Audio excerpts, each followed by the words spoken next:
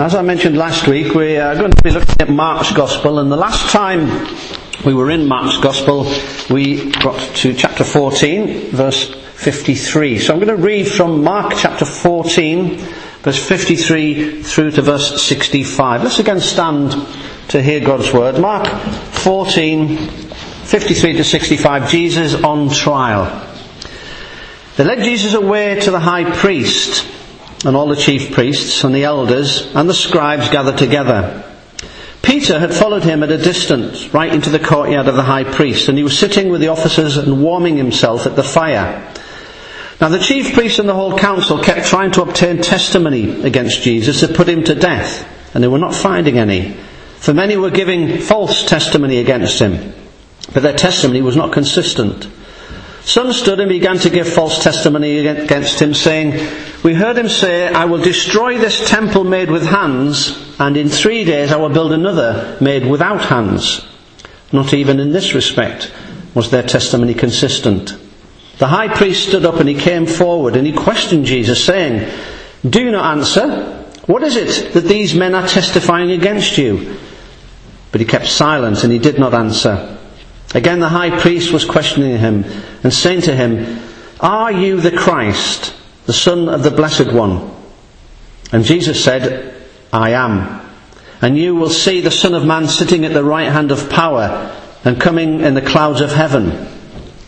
Tearing his clothes, the high priest said, 'What further need do we have of witnesses? You've heard the blasphemy. How does it seem to you?' And they all condemned him to be deserving of death. They began to spit at him and to blindfold him and to beat him with their fists and to say to him, 'Prophesy.' And the officers received him with slaps in the face." May God bless his word to us as we consider that in just a moment. Please be seated. Let's come again to God in prayer.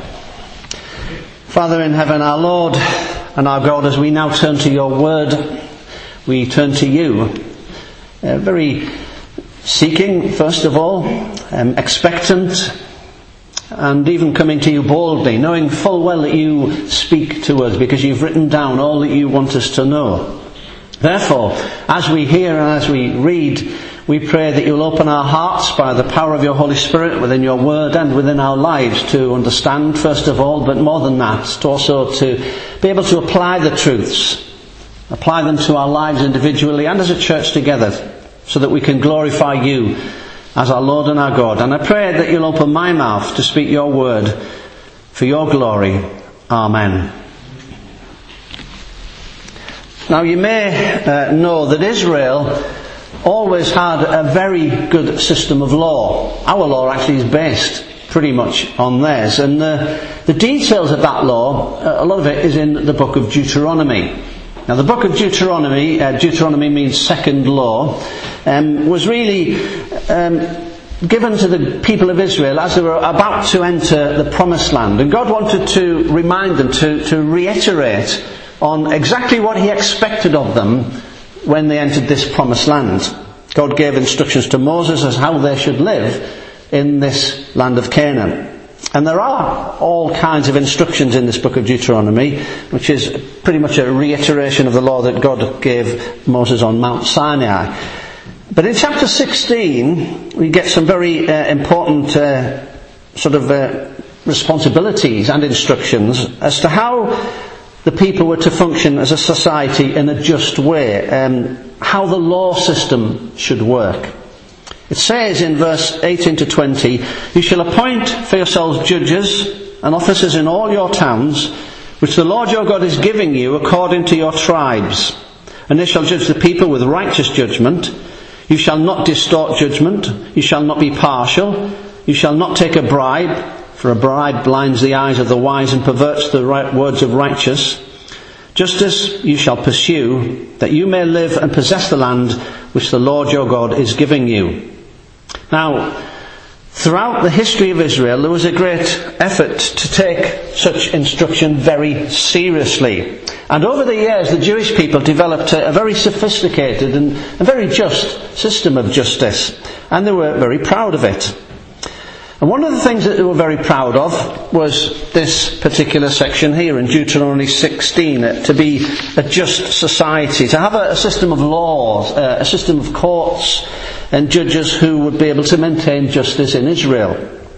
And by the time we come to the life of Jesus, and we've got enough information historically to know how that system was working. The law was applied in every locality. There were no frontiers in Israel which could really be defined as lawless. There were synagogues virtually in every place, in every town, and the synagogue was pretty much the centre of justice as well as the centre of the learning of God's word and worship. Really much the law court in that area. If a town had 120 or more men, they could have a local court called the Sanhedrin. The Sanhedrin, basically that's a word meaning a gathering together, a coming together or sitting together. And that court, if they had over 120 men in that particular town or village, it would comprise of 23 men, always an odd number, so that there could be a vote that wouldn't be a stalemate.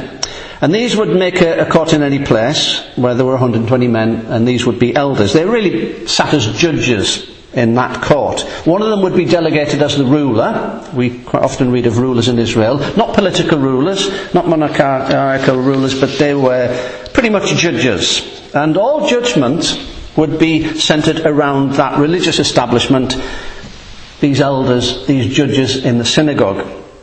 If the town was smaller, they would still have a court in a sense, if they had less than 120 men, but they would perhaps have 3 judges or 5 judges or 7 judges. It always had to be an odd number, obviously for the same reasoning again. These councils, these courts were responsible for governing the community around them. They made the decisions, the legal decisions in matters of every kind.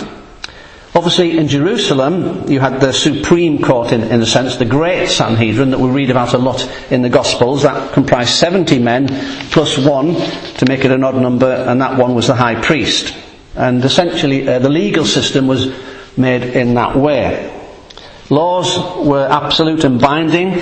Judgments, decisions were unequivocal. Once there was a law, there were no exceptions. Trials had to be public. All trials had to have a prosecution and a defence. No accusation could ever be made against anyone unless they had at least 2 or 3 witnesses. Again, that's established in Deuteronomy. False witnessing was a very, very serious crime. In fact, it says in Deuteronomy 19 verse 16 that if you gave false witness against somebody, you, if you were caught, would face the same punishment that person would face whatever crime they'd committed. Therefore, you can imagine, if that person was accused of a crime which carried the death sentence, if you gave false witness in that particular trial and you were caught, you would face the death sentence. So that's pretty serious. So whatever the sentence was, you'd face it if you were a false witness. So it really made a pretty good system of law. As I say, if the penalty was death and you gave false witness, you would die. Some more things about the court in Israel. If the penalty of death was given, there had to be a period of 24 hours before the execution took place. That was just in case any further evidence came forth. Witnesses who determined guilt were also instructed to be the first ones to throw the stones. Death was by stoning, and they would be required to throw the stones. That made you pretty clear. If you were going to give witness, you have to make sure that you were pretty clear that the person had actually done whatever it is that they'd done. No criminal could be tried at night. No trial could continue into the night if it began in the day. In fact, they would never have a trial in an afternoon because it made it a bit more difficult, because chances are it would go into the night. Judges had to fast because they took their responsibility very seriously. Trials were never allowed on a Sabbath, that is a Saturday. Never allowed on a feast day, such as Passover. They weren't actually even allowed on the day before a feast day. Now all that gives you a bit of a feeling as to the system of justice that rose out of the instruction of Moses in Deuteronomy 16. And you might be thinking, why are you telling me all that? What's the relevance of all of this? Well, I'll tell you all of this because the Jewish trial of Jesus violated all of these laws. All of them. The trial of Jesus violated all the principles of justice and perpetrated the greatest miscarriage of justice that's ever been seen on this planet. It was illegal, right from the very beginning, in every possible way. That was the Jewish trial. Jesus also had a Gentile trial. That was also equally unjust. The secular tribunal was also a travesty of injustice, a violation of the truth. Now, this Jewish trial that Jesus faced had 3 phases. The Gentile trial also had 3 phases. There were 3 sections to each of the trial. In other words, Jesus stood trial 6 times before a judge or judges. 6 different times in a period of less than 5 hours. And all these trials were sort of accelerated in the hours ending just before dawn on the Friday morning of the last week of Jesus' life, leaving time for the mockery, the scourging and the crucifixion by 9 o'clock in the morning on the Friday. Mark chapter 15 verse 25 says he was crucified at 9 o'clock. So what we've got then, we've got the religious trial of the Sanhedrin, which had 3 parts. There was an indictment or a charge before Annas. Then we have the trial before Caiaphas. And then a public retrial in the morning before the Sanhedrin. That's the religious side. Then we get the secular side. Jesus is brought before Pilate. Then he's sent to Herod. And then he's brought back to Pilate for the final death sentence. And the whole trial was over before dawn. There was only one little part actually that was done in daylight, and that was the third part of the Jewish trial. And all that was simply a repeat of what they'd already done in the dark, just to give it some sort of legitimacy, to make it at least look legal. They reenacted the trial in a sort of hurried up fashion to pretend that they'd stuck to the law.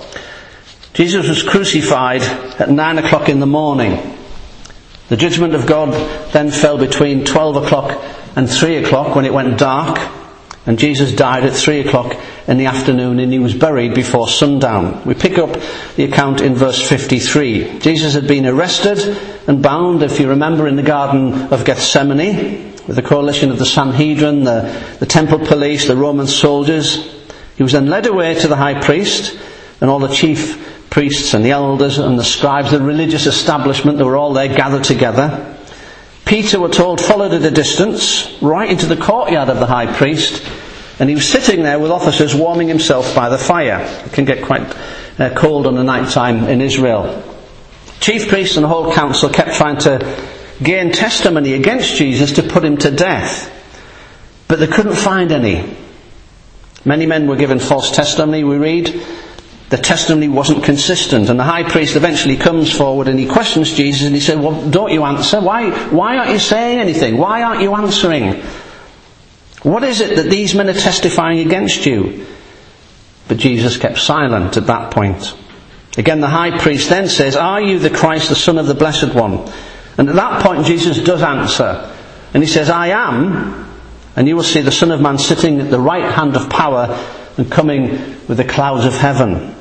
And at that point, that's when the high priest tears his clothes and he says, what further need do we have of witnesses? You heard the blasphemy. How does it seem to you? And they're all condemned him to death, and they began to spit at him and blindfold him and beat him and really mock him in so many ways. The illegalities of this trial is blatant. The first thing that they did that was wrong, that was illegal, according to their own laws, was that there was an illegal indictment, an illegal charge. Let's start with that, the illegal charge. Before they even arrested Jesus, by the way, they'd already decided what they were going to do. Before they'd even caught him, before they'd ever arrested him, they decided, we're going to kill him. They'd already made that decision. The procedure was just sort of a formality, looking really for a reason to explain to the people who they were a little bit worried about why it was that they were killing Jesus. They had to try and find a reason. So verse 53 says, they led Jesus away to the high priest, and the chief priests and the elders and the scribes gathered together. This is the great Sanhedrin in Jerusalem, 70 men plus the high priest. They've come together illegally because it's the middle of the night. Deuteronomy says you can't do that. You can't have a trial at night, but they had a trial at night. They've been in the garden, remember? They've had Jesus arrested because Judas has betrayed him. It was the middle of the night. Now what they have to do is come up with a reason to execute him. Matthew and Mark give us a record of the main trial. John adds the first phase, so I'm just going to leave Mark for the moment. I'm just going to go to John 18, because John tells us a little bit more that Mark doesn't mention. In John 18, it says he was led away to the high priest, and then something else happened in verse 12 to 13. The Roman cohort and the commanders and officers of the Jews arrested Jesus and bound him and led him to Annas first, for he was the father-in-law of Caiaphas, who was the high priest that year. First of all, what they did with Jesus, after they'd arrested him, they took him to Annas. Now Annas wasn't the high priest. He had been the high priest some years earlier, 20 years earlier actually, for about 5 or 6 years. But for some reason, history tells us that the Romans had got rid of him. They'd deposed him. But he had a lot of power, and he was really still in charge. So, from the next 5 high priests, he made sure that his sons were all high priests after him. And by this time, Caiaphas is the high priest, and Caiaphas was his son-in-law. So Annas is really in charge. He's the one behind all the high priests. He's the one really running the show, although he has technically been deposed. At the time of the trial, he was probably in his 80s. And he's the one who has to come up with an indictment, a charge against Jesus. He was the one still behind the scenes, orchestrating everything. By the way, the people hated him because, if you remember, actually they called the things in the temple, all the means for making money and selling doves and exchanging money, they called it the Bazaar of Annas, because he was behind it all, and he was really ripping the people off, charging way too much for exchanging doves, way too much for exchanging coins, and he was making himself very, very rich. So the people didn't like him at all. But he passed on his power to his sons. Also remember, Jesus had attacked that when he went into the temple and he knocked over the tables and he caused a real rumpus. And that really, really upset Annas particularly. So Annas was a racketeer, a mafia boss really, in the sense he saw Jesus therefore as a very serious threat to his financial empire. So Annas hated Jesus for all that he'd done. And his job was to come up with a charge against Jesus. While he's before Annas, the Sanhedrin were gathering at the house of Caiaphas to plot their illegal mock trial.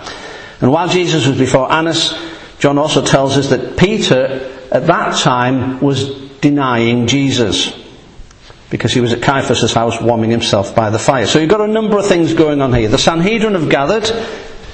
Peter's denying Jesus.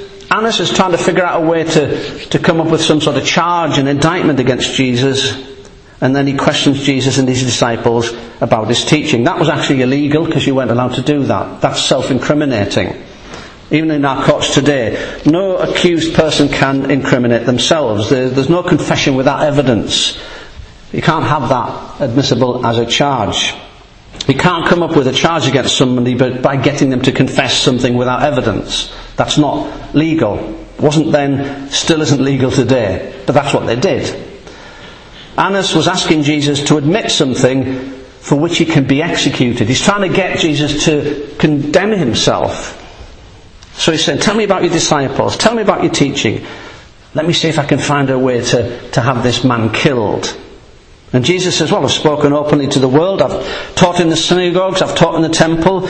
Everyone's heard me. I haven't said anything in secret. It's all out there. Why do you question me? Question the people who've heard me. They've all heard what I said. Jesus is basically saying this is illegal. This should be a legal process, but it's not. He knows that he's not allowed to self-incriminate himself. Well, Annas really didn't like that. Because you can imagine, this is a very powerful man, very proud man, and he's in charge. And how dare this carpenter from Nazareth question me? And when he said this, one of the officers standing nearby punched Jesus. And he says, is that the way that you answer the high priest? Again, Annas wasn't the high priest, but he is basically in control. Jesus then said, well, if I've spoken wrongly, tell me what I've said. If I've spoken rightly, why have you hit me? Now Annas can't cope with him now. Annas is starting to really get upset. So verse 24 says, Annas sent him to Caiaphas, bound to Caiaphas the high priest. And that's where the main trial takes place. The religious trial is a sham, it's a fraud, the decision's already been made, the whole thing was illegal. There's no crime, there's no witnesses, there's no testimony, so the whole thing was false. Also, it's in the middle of the night, it's not in a proper court, there aren't any duly appointed judges, there's no legal authorities, there's no prosecutors, and there's no defence. The whole thing's a sham. They just want Jesus dead. And they were desperately trying to figure out how can we get him to say something that will give us an excuse to kill him. So they ramp up the violations before the people start to show up. Remember, they're a little bit afraid of the people because remember, Jesus has healed and he's done amazing things for the people. He's fed them. So the religious leaders are thinking, we can't do anything. We don't want to cause a riot. We don't want the people to get upset. So we're going to get this done quickly, get him killed, and before the people possibly riot. So Matthew 26 verse 57 says they sent Jesus to Caiaphas, and by the time Jesus arrives, the Sanhedrin have gathered, collected at Caiaphas' house. That's another breach of protocol. They weren't allowed to do that. But John 18 verse 15 says they met at Caiaphas' house. They were actually required to meet at the Hall of Judgment, by the way. That's where they were supposed to meet. They didn't do that. That was illegal again. So they met at his house, not in the temple complex, in the middle of the night. Again, as I already said, that was illegal. Also, it wasn't public. Again, that was illegal. The whole thing's illegal. They were in the wrong place, at the wrong time, with the wrong people. Everything was wrong. Furthermore, the Jewish law, the Sanhedrin, they couldn't initiate the charges. They could only investigate the charges. That's what courts do today. But here they were trying to initiate the charge. You have to have an indictment before you can have a trial. You can't investigate a charge until a charge has been established.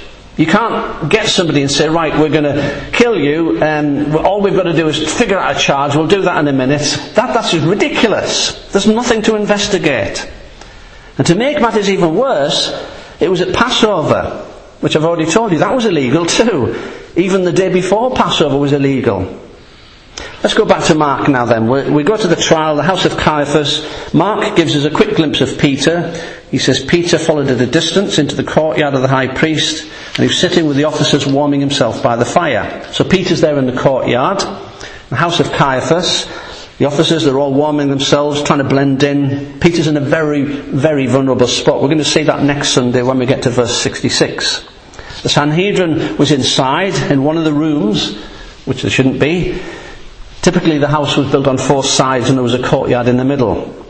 Now the Sanhedrin, they need to work fast. As far as they're concerned, the trial needed to be done and finished before dawn. Peter's denials took place before the cock crows. That was 3 o'clock in the morning. So all of this is going on before 3 o'clock in the morning because that hasn't happened yet. So Jesus is in a large room. Peter's on the outside near the fire. He's probably caught with curiosity and cowardice, perhaps a little loyalty to Jesus despite his fear.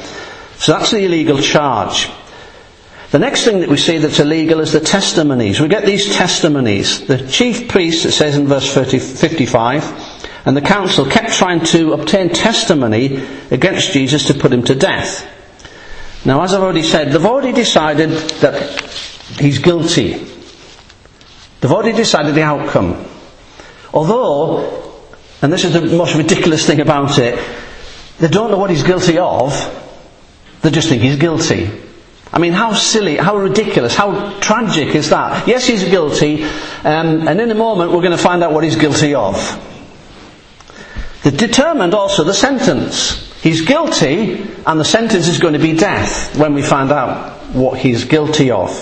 All we've got to do now is find a crime to fit that sentence. In order to find a crime, they have to have somebody to give a testimony to a crime. As far as they were concerned, the execution's set. All they've got to do is make it look like it's legal. So you have these religious people, very fastidious about the law normally, trying to find liars in the middle of the night. That's what's going on here. All these religious people who are very fastidious, they're trying to find liars in the middle of the night. And Matthew 26 verse 59 says they were bribing people. Again, Deuteronomy 16 says you're not allowed to bribe people. That's exactly what they were doing. They were going around in the middle of the night trying to drum up false witnesses by giving them money so that they would lie and give false testimony against Jesus. But at first they couldn't find anyone. Obviously, it's not the best of time to look for witnesses in the middle of the night. So they had a problem. Obviously, a lot of people would have been in bed. However, they were very determined. And they eventually did find somebody because they were offering them a lot of money. They bribed them. They paid money out of the temple treasury. There was a lot of money available in the temple treasury. This is the same way that they paid Judas, the same way that they later paid the Roman guards, the soldiers who were guarding the tomb, to lie about the resurrection. They used the same money basically. It's a bit like taking out the church collection to bribe people. At first, they couldn't find any people that would lie or give any testimony concerned as a death penalty. Again, obviously, because, as I've already said, if you lied at a trial where the death penalty was concerned, you could end up, if you were caught, being killed. So they had to offer some serious money, which they obviously did. They had a lot of money on offer. And if you've got enough money, you can pretty much find anybody to say anything, as long as you've got enough money to bribe them. And that's obviously what happened. Of course, all the testimonies weren't consistent because it's been done too quickly. They didn't have time to agree on what they were lying about. There wasn't too much planning. So, verse 57 says, some began to give false testimony against Jesus. But even verse 59 says, in this respect, their testimony was not consistent. They didn't have time to agree about all these lies. And by the way, nobody was seeking to get a witness for Jesus in his defence. Again, that's illegal. He had to have a defence, but they just ignored that. Jesus himself said in John 18, there's lots of testimony about what I've said and what I've done. It's all there available. But they didn't want anyone to defend Jesus. They just wanted him dead as quickly as possible. So the witnesses that showed up, they were bribed. The stories were garbled. They were confused. In fact, they mangled it so badly that in verse 58 it says that Jesus said, I will destroy this temple made with hands, and in 3 days I will build another one made without hands.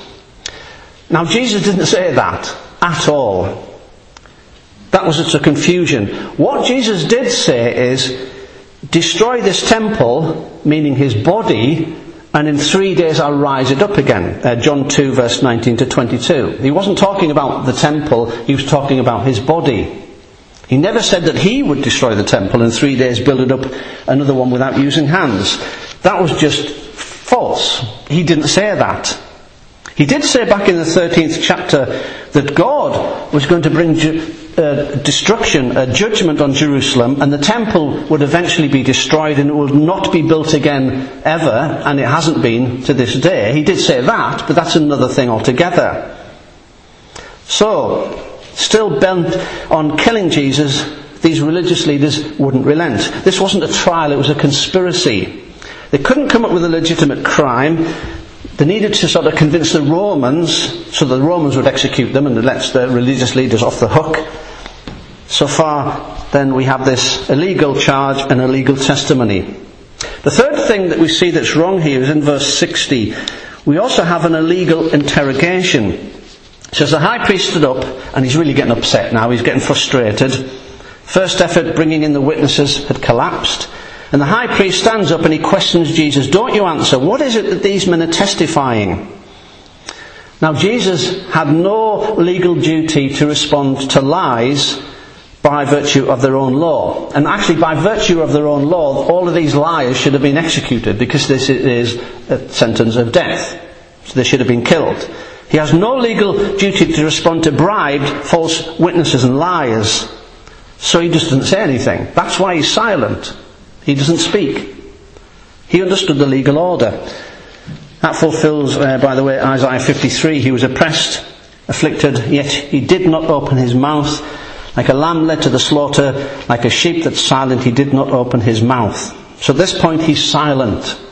He had no obligation to make sense of their lies. There's nothing legal going on here at all.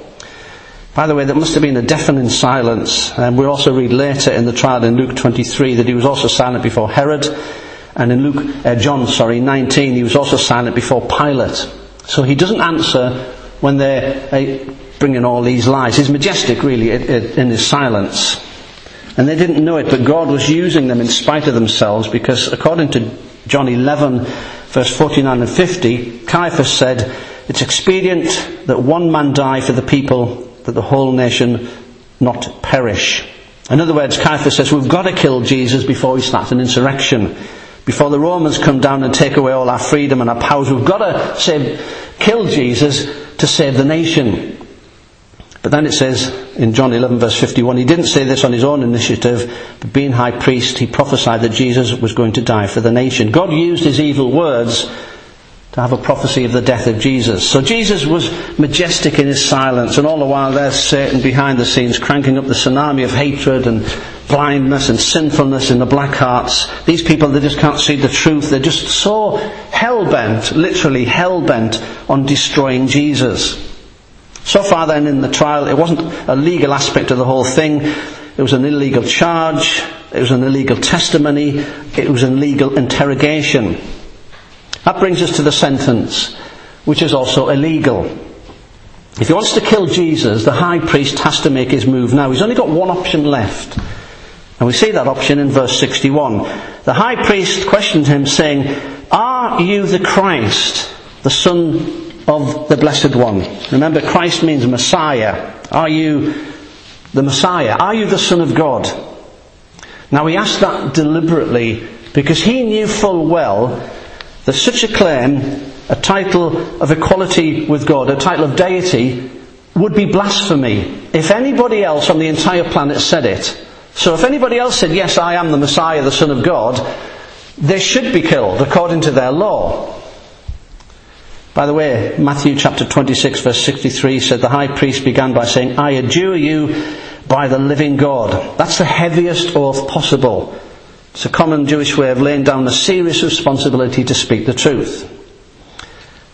So he's saying, "Are you the Messiah? Are you the Son of God?" Now he knows that if Jesus says yes, he's got him. Because that would be blasphemy. If it weren't for the fact that Jesus actually is the Son of God. Anyone else, it would be blasphemy. And for the first time in the whole situation of this trial, we get a legitimate question. Because he's not saying, "What have you done?" He's saying, "Who are you?" That's a legitimate question. That's the first legitimate thing in the whole trial. Of course, Jesus knew the intent of the question. The intent of the question wasn't legitimate, but it was a legitimate question. Who are you? But he was trying to play the final card, the blasphemy card. You see, they all knew that Jesus did claim to be God. This isn't the first time that he would admit it. They knew that he claimed to be the Messiah. He'd done it again and again. They knew he'd claimed to be the Son of God repeatedly. So they confront him and say, "Right, are you the Son of God?" And Jesus finally answers. He uses the tetragrammaton. In the Greek it's ego eimi. It's I am. Now if you know your Old Testament, when Moses said, "Who are you?" God didn't give him a name. He just said, "I am." I mean, I am is who I am. I just am. I'm God, in other words. I am. So Jesus deliberately uses that, I am. And all the Jewish people, they'd have known exactly what he meant by saying, I am, because that's the name of God. That's who God said he is. And Jesus says, I am. And Jesus knows full well that that will mean he will die. But after all, that's where he's headed. And he knows that. He's going to the cross. And he even enhances his answer. He's not just saying, I am. He then says, and you will see the Son of Man sitting on the right hand of power and coming with the clouds of heaven.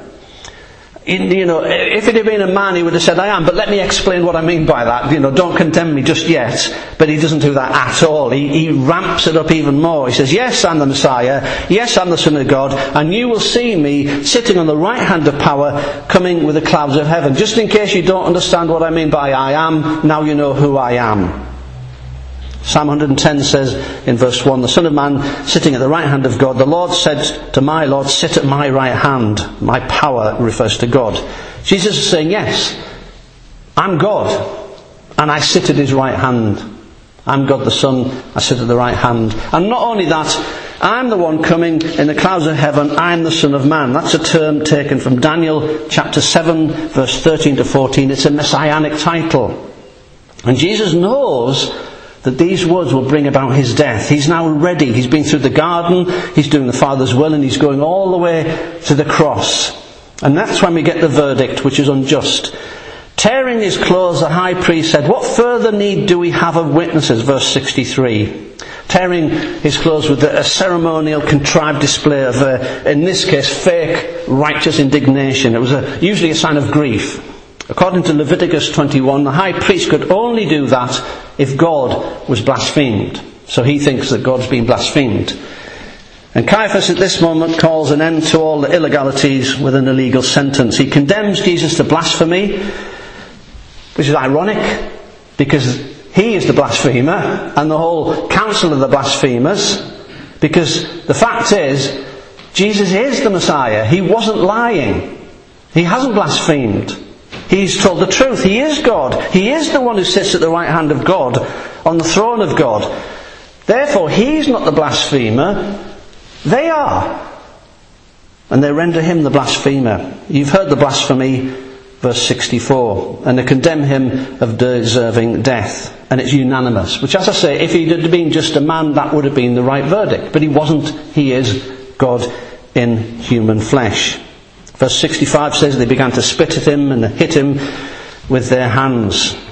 Of course, the tragic thing about all this is that they were the ones on trial, not Jesus. When Jesus is before Pilate, it's actually Pilate before Jesus. When Jesus is before the Sanhedrin, it's actually the Sanhedrin before Jesus. God judges them, and the sentence of judgment actually fell on them. And the really sad thing is the same sentence falls on anyone who rejects Jesus Christ. And ironically, it's these kind of people, and the kind of people that we all are, because we're all sinful, that Jesus went to the cross to die for.